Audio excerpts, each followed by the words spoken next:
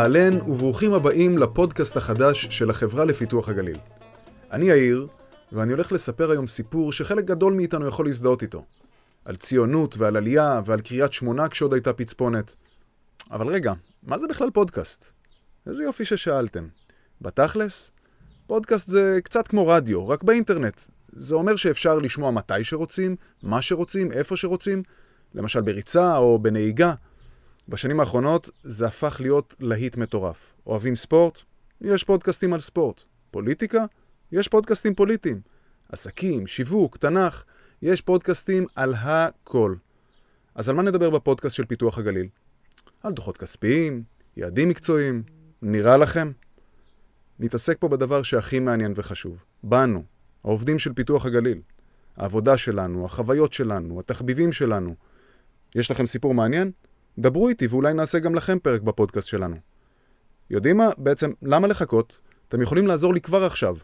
אני שובר את הראש כבר שבועיים ולא מצליח למצוא שם לפודקאסט החדש שלנו. אז אולי תעזרו לי עם זה. אם יש לכם רעיון קליט ומגניב לשם, שלחו לי ותוכלו לזכות באחלה הפתעה. אוקיי, אז הבנו מה זה פודקאסט, כן? יאללה, בואו נתחיל. אז כמו שאמרתי, קוראים לי אמיר, ולפני כמה ימים נזכרתי באחת מתוכניות הטלוויזיה שהכי אהבתי כשהייתי ילד. מנהרת הזמן, זוכרים? היו שם שני חבר'ה גיבורים, דג וטוני, ובכל פרק היו שולחים אותם להרפתקה מותחת בתקופה אחרת בהיסטוריה. בקיצור, השבוע נכנסתי למנהרת זמן כזאת, בלי דג וטוני, אבל עם נשים מקסימות שלקחו אותי למסע אל העלייה הגדולה ממרוקו ולשנים הראשונות של קריית שמונה. חלקכם אולי מכירים אותן, בכל זאת הן עובדות פה מלא שנים. תגידו שלום להלנה טלקר, כרמלה מלכה וסמדר שושן. שלושתן תושבות קריית שמונה ושלושתן עובדות פיתוח הגליל. הלנה, כרמלה, סמדר, תדקו חגורות, אנחנו ממריאים. אוקיי, נחתנו בשנות ה-50. מדינת ישראל כל כך צעירה שבקושי עוד הולכת. אבל למי יש זמן? מאות אלפי עולים כבר בדרך. ניצולי שואה, תימנים, מרוקאים, טוניסאים, סלט שלם, סלט ישראלי. איך שהם יורדים מהאונייה או מהמטוס, מעלים אותם על מסעיות ויוצאים לנסיעה ארוכה, טוב לא היה אז כביש 6, אל חבל ארץ נידח ומרוחק. הגליל העליון. טוב, אז אנחנו יודעים איך כל הסיפור הזה מסתיים, אבל איך הוא התחיל? כדי לקבל תשובות, יצאתי לראיין את הלנה, סמדר וכרמלה ממש במקום העבודה שלהם. בואו נשמע את הרעיון. שנת 61, אני הייתי בת 2.5, 3. מאיפה במרוקו עליתם? מקזבלנקה. מקזבלנקה, כן. אוקיי. עלינו באונייה. וואלה. כן, איזה באונייה ברחנו, זה ממש בלילה. ממרוקו צרפת. הבריחו אתכם במסעית. כן, לים, מהים חיכו לנו באונייה. ומשם לג'יברלטר, מג'יברלטר במטוס לצרפת. היינו שם כחודש ימים בצרפת. בפריז. ומצרפת באנו ארצה. כשהגענו לשדה תעופה פה בארץ, ישר הביאו אותנו באוטובוסים ראויים לקריית שמונה. ישר. ואת כל מה שמתארת עכשיו זה בעצם לא דברים שאת זוכרת, אלא דברים שסיפרו לך. סיפרו לי, אבל אני זוכרת במעט. וסיפור יציאת מרוקו של סמדר לא פחות דרמטי. הבריחו אותנו במסעית. חושך מוחלט, זה אני זוכרת בוודאות. והיה אסור לנו לצייץ, ואמא שלי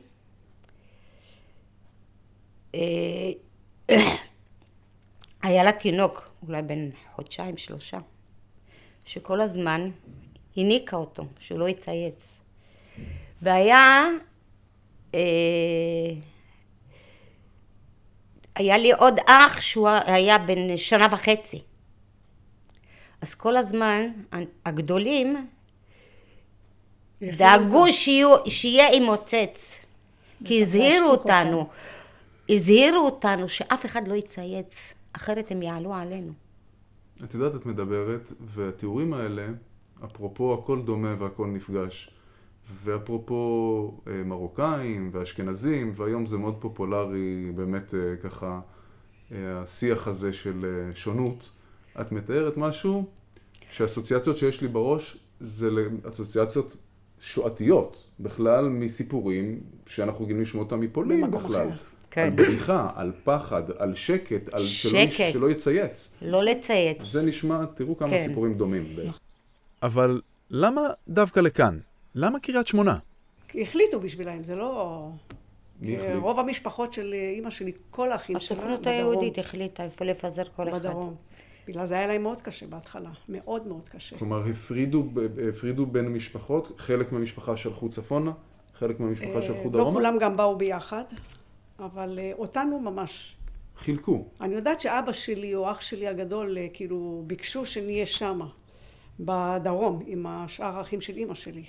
אז בעצם... אבל בכל זאת לא, זה החליטו, והביאו אותם לקריית שמונה. לא התחשבו בדעתם. לא, ממש בעצם לא. קיבלו את ההחלטה עבורם. לא. ומהון להון זה התקבע. מתוך 7 אחים, אמא שלי היחידה. וזה לא שחיכה פה שטיח אדום, כן? יותר בכיוון של פחונים וצריפים קטנים. עברית זאת לא השפה הכי קלה בעולם, וגם פרנסה לא ממש התגלגלה ברחובות. אולי זה בגלל שגם רחובות בקושי היו בעיירה הצעירה הזאת. פחונים בדלת. פחונים, שירותים בחוץ, לא היה חשמל, לא היה כלום. בחוץ, כן, גם כלום לא היה. פחונים. תשמע, הייתה תקופה קשה בהתחלה. הייתה באמת תקופה קשה. כי אבא שלי נלחם שהוא רוצה לחזור למרוקו, הוא לא רוצה להישאר בארץ. הוא קיבל את זה מאוד קשה. איך אתה מפרנס? 8 ילדים. במרוקו הייתה לו משחטה של בשר. תשמע, אמא שלי אומרת, הוא היה מפרנס לא רק אותנו, גם את אחות שלה שהייתה גרה וגם את סבתא שלי. פתאום הוא בא לארץ ישראל שכל כך רצינו להגיע אליה, והוא מתאכזב ונכנס לדיכאון ומבקש לחזור בחזרה למרוקו. ואחר כך עבודה. לאן לקחו אותם? לרשות החולה לעבוד בחקלאות. להתכופף ולכתוב ולעבד את האדמה. נכון. גם זה היה לו קשה. אבל אתה יודע מה? לאט לאט. לאט לאט הוא התלקלם וזה עבר לו והכל בסדר. גם אלנה נזכרת. כשהם עלו ארצה הם היו בשוק, כי קריית שמונה הייתה ממש שממה. הכל היה, ממש היה הכל סלעים והרים. בנהר הם חיפשו. והכל פחונים וצריפים. היה ממש, ולא היה מים ולא היה חשמל ולא היה אוכל.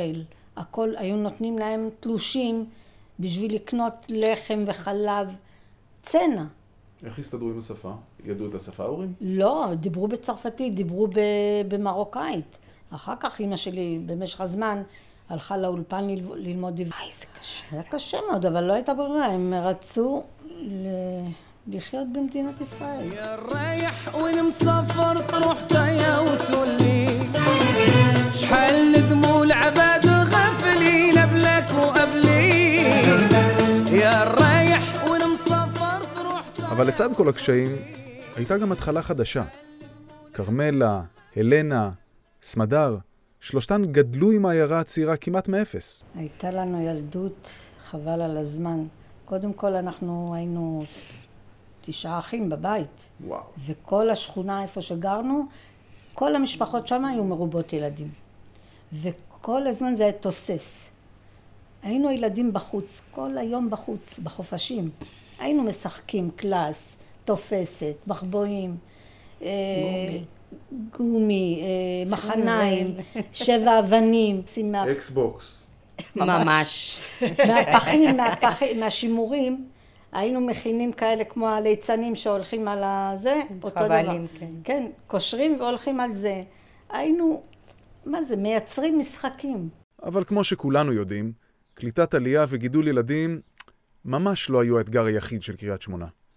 הנוף והשקט היו פה כבר אז, אבל כל זה מתהפך כשמגיעים הבומים הראשונים של הקטיושות.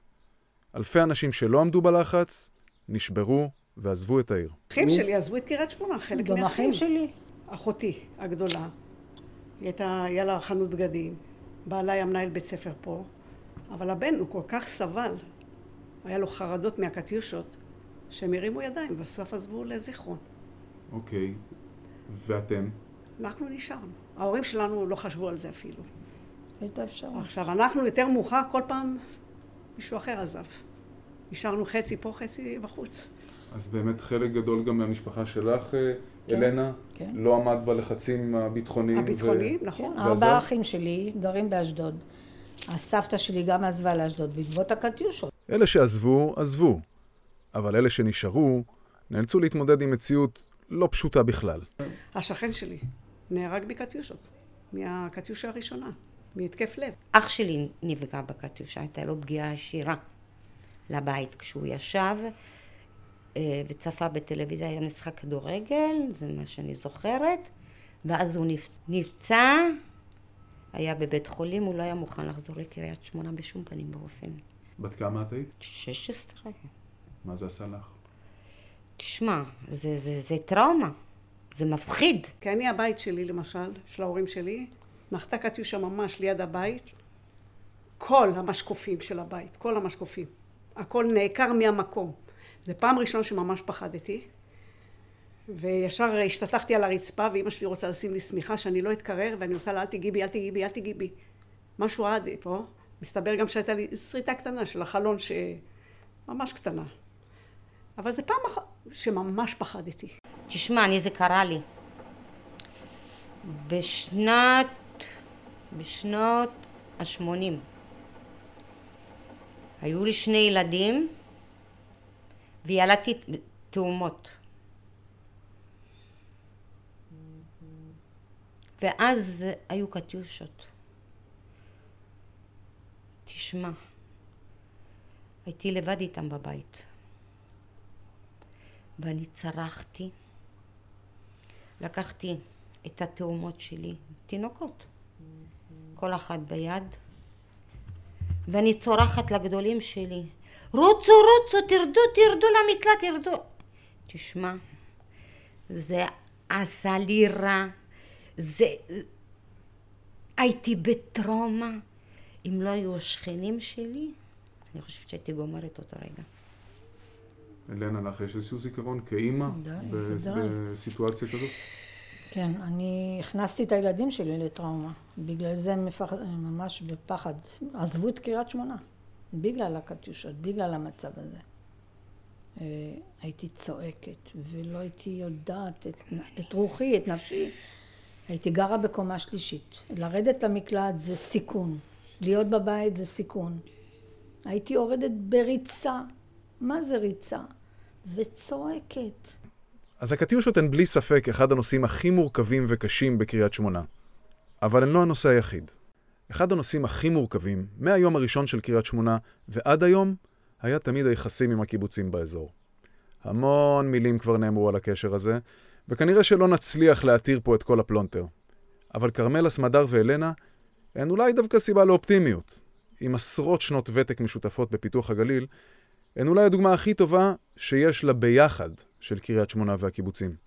התחלתי עוזרת, כאילו, כל מיני דברים, כל בויני כזאת הייתי.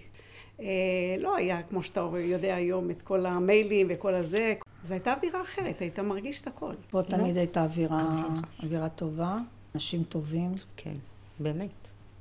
בכלל, כשאני באתי לעבוד פה, לא היה מחשוב. עשינו הכל ידני. את המשכורות ידני. היו תעודות משלוח, אני עבדתי רק עם תעודות משלוח. בתקופה שבה מחליפים עבודות כמו גרביים, ואני מחליף די מעט, כבר די נדיר לפגוש אנשים שסוגרים תקופה כל כך ממושכת במקום עבודה אחד. טוב, מה לעשות שסמדר היא אישה נדירה? תשמע, אנחנו משפחה שעבדו, ואני ממשיכה, אני ההמשך של הדור, שעבדו במפעלים האזוריים. גם ההורים שלך? אמא שלי עבדה, אח שלי היה איש החזקה, אח שלי בבר בקואופרטיב, אחותי מרים עבדה במפעל הבשר. תשמע, היינו משפחה של מפעלים אזוריים.